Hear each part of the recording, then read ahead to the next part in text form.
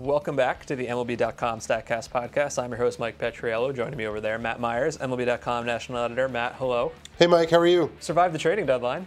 Thrived more. Thrived the trading deadline.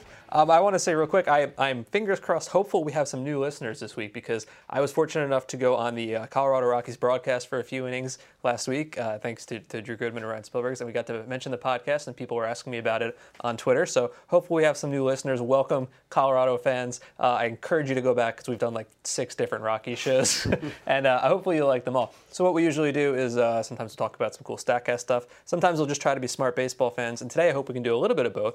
But since it is the day after the trading deadline, we're going to get right to all the interesting stuff that happened yesterday. And joining us here in studio is MLBpipeline.com's Jonathan Mayo. Jonathan, hello. Hey. Prospect expert. Okay. Well, yeah, we're going to go with that. And so if you didn't see on MLB Pipeline and MLB.com, Jonathan ranked all of the prospects that got traded. And I've got a couple questions about several of these guys, but kind of more big picture. What stood out to you? Were you surprised by the level of some of these guys that got moved, or maybe for what they brought back in return?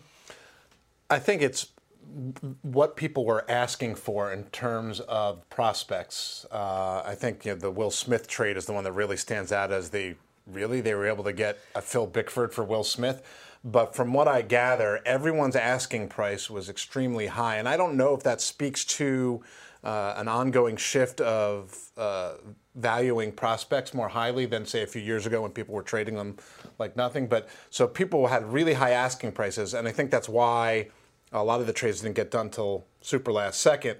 And then people were willing to pay the price. A lot of people didn't come down from their offers, but they got people to pay for it. And you look at the Brewers; they got Bickford for Will Smith, and they must be very thankful to Jonathan Lucroy that he vetoed that Indians trade, because I think even though they included Jeremy Jeffress, what they got back from the Rangers was better than the package from the Indians. Yeah, you mentioned Bickford, and that was definitely a trade that stood out for me. Another one that really shocked me was Carlos Beltran. Goes from the Yankees to Texas. He's a perfect fit in Texas, but he got Dylan Tate and 2 other prospects going back. And Dylan Tate was the number 4 overall pick last year. Bickford was a top first-round draft pick last year. Josh Naylor, who went from the Marlins to San Diego, number 1 draft pick last year. And so I guess my question is, you're shocked by the how highly they were drafted and they were moved, but once you start getting some actual on-field data in the pros, do you kind of wipe away what the draft pick was, or do you still look at those guys as elite as they were a year ago? Probably a balance. It's not like there's that much data. I mean, they've played for a year. Josh Naylor was in the South Atlantic League, as was Dylan Tate. Phil Bickford had pitched his way from the South Atlantic League to the California League. So, I think you put away some of it, and it seemed to me that the Rangers had soured on Dylan Tate, maybe more so than the other teams that traded their first rounders. You look at the Marlins, their farm system isn't very deep. Josh Naylor was one of the few commodities they had to offer up, I think, in a larger trade. So there's a reason for that. But Tate really hadn't been pitching well. It's awfully early to cut bait on a first round pick, a number 4 guy. So considering that Carlos Beltran only had 2 months left, they traded a pretty good guy away for 150 plate appearances, something like that. Well, so you mentioned Tate hadn't been pitching well. And simultaneously that it's not really been a lot of sample size. So when you look at someone like Tate, has he taken a step back since the draft, or did the Rangers maybe misevaluate him? Like, what do you see with that kind of situation? I mean, everyone had him right in that neck of the woods. He threw extremely well. There was a little risk in that he didn't have a long track record as a starting pitcher. Now, that could be a positive because his arm was fresher. He's not the biggest guy in the world. I don't think they misevaluated. He started out the year really well and then got hurt, and his stuff kind of backed up when he got back. So I hadn't gotten recent reports on whether he'd lost velocity, things like that, but I think it was a .311 batting average against, and he was in low A for a college guy. It's not like he was pitching in double A and struggling like, say, Carson Fulmer was early in the year. So I think the Yankees will just hope to hit the reset button. I'd continue to let him develop as a starter and see what happens. If they want to shorten him up, he's got closing experience in college, and he was good at it. So I think worst case scenario, you end up with a high leverage reliever late in games. Speaking of the Yankees, it seems like people have been waiting them for years to sort of do this kind of rebuild, and they seem to have put themselves in position to get good again a lot more quickly than maybe people thought a few months ago. How quickly do you think they could be back into being an elite team with guys like Frazier and Aaron Judge and et cetera that they acquired as part of the core. Right. So outside of Frazier, the guys that they acquired are a little bit further away. Gleyber Torres and Justice Sheffield were both in high A, so you're probably going to have to wait at least another full year. Matt, I think some of that depends on what they decide to do with this now rich farm system. If they hold on to almost all of them and just completely promote from within and try to build a dynasty like they did in the late 90s, then it's probably going to take a little while. They have enough talent in their system now where they could flip them during the offseason, be active like everyone is used to the Yankees being, and then they could be right there again. It's not like this team is 40 games under 500 and 30 games out of first place. I know they're aging, but they haven't been terrible. So I think if they could make a couple of really smart moves without totally blowing up the farm system that they've built, and it's a farm system that was getting better before they made all these trades. They'd done much better in the draft and internationally. They were paying much more attention to that and not just trading everybody away willy-nilly. The trades they made obviously added to that tremendously. They could trade for some big league pieces and still have plenty of depth left over. I want to go back to one of the smaller trades from a couple of days earlier. The Rangers traded for Lucas Harrell, and that kind of some eyes got raised up about that because Harrell hadn't been in the big leagues in a couple of years. He was on some of those really bottom level Astros teams, and people thought, well, where did they dig this guy up? But the more you look at it, the less it really seemed to be about Harrell and more about Dario Alvarez, who had been with the Mets, had been cut on waivers. Braves picked him up, and he was just lights out, blowing people away. Was this a guy who was even on the radar whatsoever? Because he seems like he could be a useful reliever for them. I think I had him. He was a Met originally. He was a Met, yeah. I think I had him on the Mets list at one point in time, and then on the Braves list, unless he graduated off. I mean, he's a lefty specialist. If I'm pulling that from the but he's just striking guys out left and right. Oh no, Well, just speaking of what you said before about like Bickford for Will Smith, the fact that Travis Demeritte, he was in the futures game and he's going for Dario Alvarez. Futures game isn't always an indicator of like elite prospect status, but like he's kind of a guy, and Harrell and Dario Alvarez, that sort of speaks to the craziness of trades as much as anything. Right, and it's sort of quietly. We probably didn't see the warning signs coming, but you're probably right. And Alvarez was always very effective in the minors. It screamed his splits were insane in the minors, and so he looked like a guy who would just be called on to get lefties out, but guys like that can pitch for 15, 20 years in the big leagues. And Demeritte is right on that fringe of being a guy, because, he played in the futures game. Everyone's got to have somebody go. Although the Rangers have a really good system. You're anticipating my next question. But go on. But, there's a lot of moving pieces to the futures game. We don't have to get into that. His numbers this year, he played in High Desert. I think you could hit 15 homers in High Desert. We're going to put that to the test. Mike could probably hit. Mike probably about 18. Oh, I've got more power potential. You've got a little more power potential. I could hit about 6. It's a very friendly place for hitters. So I think people are going to want to see what he does at the next level because the plate discipline still is. It's not like he's drawing a ton of walks and not striking out. It's kind of the opposite. So when he gets to Double-A, whether it's at the end of this year or more likely for a longer period of time next year, I think that will speak to how much of a guy he really is. No, speaking of the Rangers, obviously he goes to the Braves. They traded Brinson to the Brewers. They traded Luis Ortiz to the Brewers. They obviously traded Dylan Tate to the Yankees. And if you look back last year, they got Cole Hamels, and they traded a ton for Cole Hamels, Jared Eichhoff, and Jorge Alfaro. But they still have a really good system. They didn't trade Gallo. They didn't trade, Profar and Mazara, I guess, around the big leagues, maybe not prospects. But that's a team that gives up a ton of prospects every year, and they still seem to have more and more. What is it about Texas that really makes them so loaded? They've done a very good job of not trading away like whoever their top 2 guys are for the most part. This time they traded 2 and 3. But last year they were insistent on not trading Gallo and Mazara, and you can see what Nomar Mazara is now, and you understand why they didn't do that.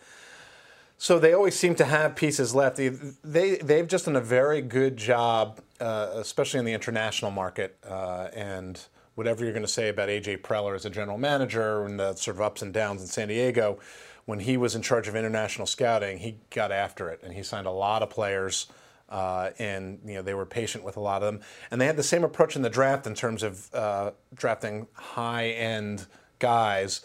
who maybe had a little bit of risk. Joey Gallo, there was always that swing and miss. I'm not sure what he is. Now they could decide in the offseason they could still move him if they feel there isn't a place for him in the big leagues. He's a guy that needs to play every day, because if he doesn't play every day, then he's never going to get in any kind of rhythm, and he might strike out all the time. But yeah, they've done a nice job building up that system, and they have the financial wherewithal where they can trade, even if they don't trade the number 1 or number 2 guy, if they trade 3 other guys, they don't have to fill holes at the big league level just with the farm system. They can pay for big leaguers via free agency if they need to. So you talked about the Futures game. So we were there, and very excited to go to the Futures game. Probably more so than to actually watch the All-Star game. The Futures game is the best. I would agree with that. First time I'm seeing a lot of those guys in person, and then for us specifically, it's the first time we're getting them in front of the StatCast cameras. Right. So we have this idea. The scouting reports say, David Dahl, Colorado probably has a good throwing arm, and then we see him out there in person, and he hits 95 point something, 96 point something in the span of about 3 minutes. We saw Jeff Hoffman have a great spin rate. We saw who's the center? Manny Margot in center field and running around the bases. So when you got a chance to look at that, you have these scouting reports from seeing guys, from talking to people, and then you can actually put numbers to it. How does that kind of impact the way you're evaluating? Yeah, I think it definitely makes us look at the grades that we put on guys. It's not that we would necessarily change anything because of what he did in the Futures game, but I don't remember what Dahl's arm grade is. I don't do the Rockies list, but if say it was a 60, and then we see what he did there. You put it in the back of your mind, maybe it's a 65 arm even.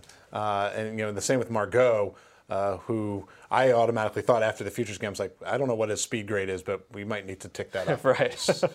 Because sometimes you get a grade on what a guy's speed is, and then you see how it plays. And there are guys who are really, really fast, but they don't know what they're doing, and their route efficiency is terrible. They make terrible turns around the bases, so they're not maximizing. You look at what Margot did both on the bases and in the field, and he uses every bit of his speed to its fullest ability, and that's what makes him such an exciting player. There was one guy in that game, he only threw 3 pitches, who stood out to me. We just talked about it a little bit. It was Joe Jimenez, pitcher for Detroit. Not up yet, but it sounds like he will soon, and from what I understand, you're pretty high in him. Now, what I saw is a really good extension, and what that means is that he gets out really far in front of the mound, limits the amount of time the ball has to travel to get to the plate. What do you think about him? I love Joe Jimenez. I mean, some of it's the story. This guy wasn't drafted out of Puerto Rico. So a tremendous job to the Tigers scouting staff to find this complete diamond in the rough. And he goes out on the mound with that chip on his shoulder that says, you didn't draft me, well, I'm going to show you that I deserve to be drafted. And we don't do, we do top 10 by position, but we don't do top 10 relief pitchers. And maybe we should, because we need to add more lists, Matt. I can't believe I just said that out loud. He's on record. And on record. Yeah, really. Oh, my goodness. Just rewind that. But Jimenez would be on right at or near the top of that list. I think he's going to close. His fastball, breaking ball, power combination is tremendous. He throws a lot of strikes. This is not one of those edge of your seat kind of closers where he's going to walk the bases loaded and you don't know what's going to happen. He's fairly efficient in that regard, and the stuff continues to play. I remember first noticing him, he was in the Midwest League, and I think he was there all year because a guy like that's going to have to prove himself. I was like, okay, plenty of guys close in the Midwest League and then they move up, and the stuff just, maybe he's got a really good changeup or something like that. And he's gotten better. I think he's thrown harder as he's matured a little bit, and it's played at every level he's been. So you never know who's going to close or who's going to be a setup man. That depends on what a major league organization wants to do. But he has, that future closer label written all over him. You've unintentionally led us into our next topic. Our next segment, actually, because it's going to be a list of relievers, which you said, I can't believe I brought up a list of relievers. So we're going to get to that in a second. But Jonathan Mayo, thanks so much for your time. Appreciate you going through the prospects with us. Where can we find you on Twitter? At Jonathan Mayo. Very simple. Okay, that's easy enough. Jonathan, thanks so much. Thanks, Mike. So as we just talked about with Jonathan, we are going to get into a list of relievers, and hopefully in a unique way. And then after that, I have a StatCasty catcher theory that I want to bounce off you. But first, relief pitchers, right?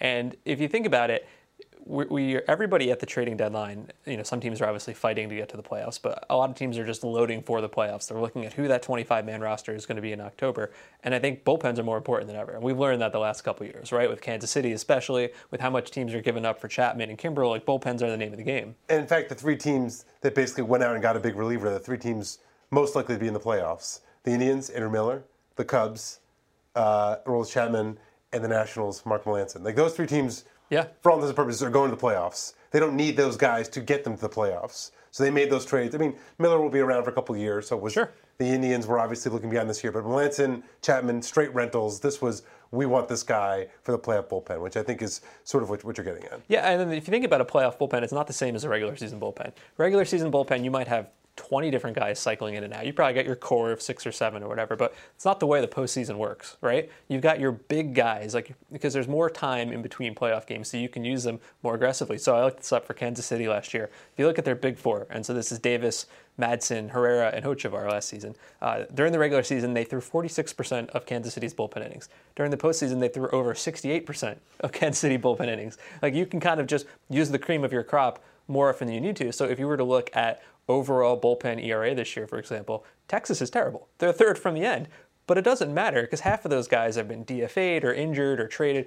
They're not going to be appearing in the postseason. Or if they are appearing, it's going to be in mop-up day. Right. Or in an extra, or in like 15-inning game. So if you're looking at a possible postseason bullpen, you're really looking at, I think, the big four. And obviously you're going to get like a lefty reliever here, and like they're not going to throw 100% of the innings. But who's got the best big four? So that's what I wanted to look at. And so I kind of went through this last night. And the first thing I did was I picked 14 contending teams. And that's everybody on our MLB.com postseason probabilities page who has at least a 20% chance of making the postseason. So sorry, Rockies fans. Sorry, Yankees fans. That left us 14 teams. It's basically half the sport. I thought that was more than enough. And then we went through and picked 4 guys, like the top 4 guys on the depth chart for each team. For most teams, the first 3 were easy. The fourth one may be a little subjective. And this is post-deadline, right? So post-deadline. Including Jeremy Jeffress, his performance in the Rangers pot. That's exactly right. And that's the whole point. It was what teams have turned themselves into. So Miller's an Indian, Chapman's a Cub, et cetera, et cetera. And then we ranked them by 2 measures. First was team ERA, and even though ERA is not perfect for relievers, it's the whole point is, are you preventing runs from getting on the board? It's a decent proxy, particularly when you're talking about a group of relievers. Exactly right. And then win probability. This got a little bit complicated, but if you're familiar with win probability, think about every play either adds or subtracts some amount of chance of your team winning or losing, kind of based or rounded up to 100. And then there is a stat that Fangraphs has called shutdowns and meltdowns, very similar in concept to saves and blown saves. But the point is that you don't have to be in the 9th inning to get a save, which is the huge flaw of the save. So shutdowns is if you've added 6% win probability, and meltdowns is if you've lost 6% win probability. So it's a good proxy for that, and it allows all relievers to take place. So we ranked 14 teams, and I don't think we're going to list all 14 of them out, but some of them really stood out to me as being interesting. I mean, you've got the list here too. The very first team was a surprise, and maybe it shouldn't have been, is Baltimore, right? Baltimore is dominating. I think some people will be surprised, but they shouldn't be because Britton, Brock, and Darren O'Day have been fantastic for a couple of years now. That's 4 All-Star appearances for the 3 of them. And, I mean, when you look at reasons why the Orioles seem to have been overachieving the last few years. It's the bullpen. It's the bullpen. Bullpen and power. Yeah. Because the rotation has always been questionable, but they go to the bullpen. Zach Britton is probably the most underrated reliever in baseball. Their pitching staff in general is pretty close to what the Royals have been lauded for the last few years, but they just get a lot less hype for it. I guess they haven't won the World. They haven't been to the World Series. Or won the World Series, understandably so. But they're basically doing the same thing. Yeah, I think that's not a shock to me that they were number 1. They were first in ERA and second in our win probability metric. Actually, I think all of the top 3 were interesting to me because the Cubs and the Indians didn't make it by this ranking. Number 2 is the Rangers, and I found that fascinating because, like I said, if you look at their entire bullpen all season long, 3rd highest ERA in baseball. And then they're actually number 2 in this list. And that's because, obviously, Jeffress hasn't been pitching for them, so that's a boost. Tony Barnett, who they fished out of Asia last year, has been really good. Jake Diekman came in the Cole Hamels trade. He wasn't just a toss-in. He's been a really good reliever. And Sam Dyson has one of the highest ground ball rates in baseball. All these guys throw really hard, and I'm not even including Alvarez or Matt Bush. Well, it's interesting also you mentioned Diekman because it almost seems like this has been John Daniels' MO the last 2 deadlines where he's made a big trade for the marquee player last year, Hamels, this year, Lucroy, but he's also gotten, and he's given up a lot of prospects to do it, but he's also gotten the reliever a potentially dominant reliever coming back. Last year, Diekman, this year, Jeffress, Yeah. as sort of like the second piece, the subtle piece. And as we've talked about it before, the quote-unquote Wade Davis trade, a.k.a. the James Shields trade, often getting that reliever tacked on to the bigger package is the unsung benefit of those big deals. Yeah, and the Rangers are a good object lesson in how volatile bullpens can be. Because I thought they'd be a good bullpen coming into the season, and then Sean Tollison exploded, and Keone Kela, who was really good last year, got hurt, and it's almost an entirely different group of guys now, and they've been very successful. Number 3, and just knowing this fan base the way that I do, that hear anybody say that this is a good bullpen, I think it's not going to go over very well with people. It's the Dodgers, all right? Kenley Jansen is having the best season. He was already one of the 3 or 4 best closers in baseball. He's having the best season of his career. He's an absolute monster. And he's going to be a free agent this winter. I can't imagine what's going to happen if the Dodgers don't sign him. Yeah, I think every fan base of a team that sort of like maybe is underachieving or has been frustrating in any way, they think their bullpen stinks. Yes. Just because like you lose a lot of close games, and who gets the loss? It's a reliever. So you assume that your bullpen is terrible. Yeah, and I think for the Dodgers, it's also that they've built these names that are not big names, right? They didn't go get Chapman. I mean, they tried to. It's like Joe Blanton. Joe Blanton, and this is not a joke, he literally retired 2 years ago. Like, that's how far off the map Joe Blanton was. He's rebuilt his career as a slider-heavy reliever who's been really, really good. Adam Liberatore, they stole him from a trade with Tampa Bay for Joel Peralta. He just set a Dodger team record for 28 consecutive scoreless appearances. And Pedro Baez, who Dodger fans will love to hate Pedro Baez because he gives up home runs at the worst times, throws hard and strikes people out. I mean, that's actually a pretty decent start to a bullpen. Yeah, it's the way relievers have sort of, the bullpen usage and the way they're valued is sort of the most, it's probably the biggest, what's the word I'm looking for? Biggest variance? I would say maybe, I hate to use this, but maybe the biggest market inefficiency, the fact that like you can find value and sort of like play the bullpen market in ways to gain big advantages. We were talking about this earlier today, like with the Yankees, sort of using the fact they had this lights out bullpen to capitalize on that desperation of the trade deadline, overhauling their farm system by trading away Chapman and Miller, and kinds of huge hauls for guys that are going to pitch 20 innings the rest of the season. Yeah, I'm going to pick one more off here just because there's one name I want to talk about, and then I'm going to let you go for one. The Marlins, I have 6th out of 14th, and I don't think the Marlins would be a team that would really stand out to people because it's another team without big names. Now, I think most people probably know Fernando Rodney, but Kyle Bearclaw, and I'm almost positive that's the right way to pronounce that name, is Bearclaw. He's the guy they got from St. Louis last year for Steve Cishek, and I don't think anybody in the world knows who Kyle Bearclaw is. He has the 3rd highest strikeout percentage in baseball behind Miller and Betances. And then he also has a walk rate of like 6 per 9, so that's probably a problem. But if you look at him, A.J. Ramos, underrated closer. David Phelps, first year as a full-time reliever, has been lights out. He's like doubled his strikeout rate. It's actually a surprisingly good bullpen. Imagine if they still had our boy Carter Krapps there. Hey, at least they've got Fernando Rodney. The team for me that's most surprised is the Astros at 9, mostly because I think that they're kind of on the ascent. Ken Giles seems to have kind of like found it. So they get hurt by his high ERA, right? Because he had a really tough start to the season. I agree with you on that for sure. Yeah, he has 14 consecutive scoreless outings with 23 strikeouts and 4 walks. I think I saw Darren Woolman tweet. He's like, hitters are 2 for 55 against his sliders. Yeah, right. I think is 2 for 58. I think I saw something like. But it seems like the early season, the player they trade for is now the guy that's pitching for them, and I think that as the season progresses, that's going to be an equalizer for them. They're always in flux, right? Like Gregerson was the closer to start the season and he lost the job. Will Harris took it and he was very good, but then he's blown like 3 of his last 6 opportunities. Maybe by the end of the year, it finally will be Ken Giles closer. It seems like it. And then I go to the end of the list here, 12, 13, and 14. Red Sox, Blue Jays, and Giants. They all did something to try to improve their team. The Blue Jays were the toughest for me because I'm not really sure who to put here. Like Osuna, I think underrated. Osuna is awesome. I really like him a lot. Jason Greeley's bounced around. Like, who are you going to put there? Do you count Aaron Sanchez? I did count Aaron Sanchez. Okay, there you go. And Scott Feldman, who I like, he's very good at limiting exit velocity. But you look at that team. They just traded Jesse Chavez. Brett Cecil is kind of rough. Drew Storen was supposed to be the guy. They just traded him. I wasn't going to put in, I guess, Joaquin Benoit. He's a wild card. I think one of those guys is going to. Based on nothing, I think one of those guys, most likely Benoit, is going to be good for his new team. Yeah. It seems like one of those trades where it's like both teams kind of dumping a guy they don't want, and it's just bound that one team's going to end up like shaking their fist wildly in the air. Well, sorry. So anyway, this full list of 14 and the explanations why we'll be up on the site. I'm almost certain that 80% of you will be very angry about your team's ranking, so please at me about it. One final bullpen thought before we get to your crazy catcher theory, or maybe not so crazy catcher theory. Looking at those, Brad Ziegler, in light of all the trades for relievers, he seems like he got? the biggest bargain. I honestly, I don't even know the names of the two guys, but What do you think of like the Melanson trade, the Chapman trade? This guy who's like... They got him for almost free. Yeah. And no disrespect to the guys Arizona got, but they were not highly regarded. I think one of them wasn't even as highly regarded as his own brother in the farm system. So they put credit to the Red Sox for sort of like pouncing early before teams got really desperate for relief help. Absolutely. They did really well in getting Ziegler. And I like Ziegler. Deadline. I like Ziegler a lot, and especially knowing Kimbrel was hurting and they needed a guy, and now you have them both. With Koji Uehara's status very uncertain, so I agree with you fully on that. We're going to finish off today with a question about catchers, and I wanted to talk about this because I thought it was kind of interesting. When you look at, for years and years, the measure of a defensive catcher has been how good are you at throwing base runners out, right? And I think we've always kind of known in the back of our head, well, it's not really just about the catcher. The pitcher has something to do with this.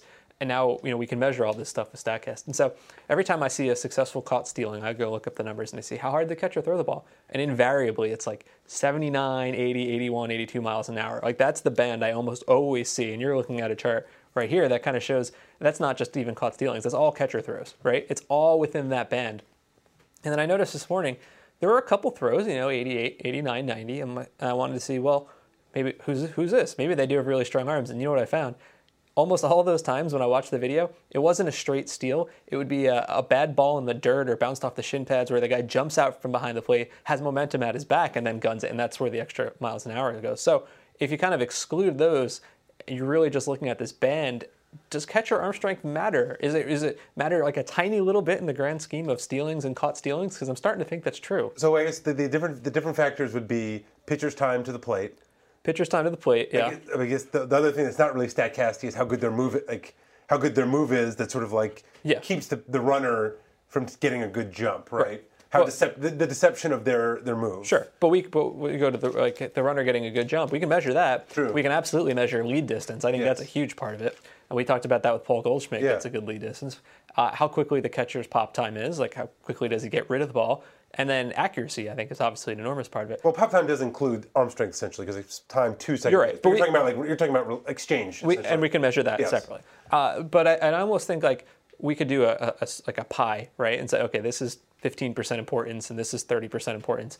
And I feel like if we ranked those things, arm strength might be really, really low on that list. I think we need to put this on Tom Tango's docket. Oh, I already have. I talked to him about it last week, and he's like, we can definitely do that. So I bring this up not because I have an answer, but just to kind of show you the behind the scenes. Like we think about these things, we go, well, we got to figure that out. And what I'm saying right now is I think we're going to find out catcher arm strength is very, very unimportant, at least compared to what we thought it would be. And hopefully we'll know in the next couple weeks and months. Maybe we'll have an answer to that. Great stuff. Do you agree? Do you disagree? I think it's a really interesting theory, and when you look at the number, because I've had the same thought. It's like with outfield arms, it's fun when we look up these great throws because once in a while we'll see like 105. Oh my god, 105 or even 101 or 98, and then sometimes so those kind of like there's a huge outfield assists. We'll see everything from like 90 to 105. Right. Like Ichiro threw at a guy the other day, great throw, accurate. It was like 91 something miles an hour. Like I'm not taking away my guesses. Ichiro probably a few years ago was 95 plus. Maybe it doesn't quite have the velocity once did, but point stands, you see a wide variance in outfield assists. But, and I guess it's all relative, but you don't see the same thing in catcher arm strength. It's really 78 to 81 basically is almost. That's exactly what I hope. Almost every clean throw to second base is between 78 and 81. Granted, when you're talking about fractions of a second, every mile per hour counts, but to your point, I think that we're probably going to see that it's a small spread, right? And other things matter more. Right, that's exactly right. A lot of other things matter more. So anyway, that's my theory. We'll put some numbers to it, and hopefully we'll find out. And that is our show. Thanks to our guest, Jonathan Mayo. I'm Mike Petriello. Matt Myers over there. Thanks for listening on the StatCast podcast. We will catch you next week.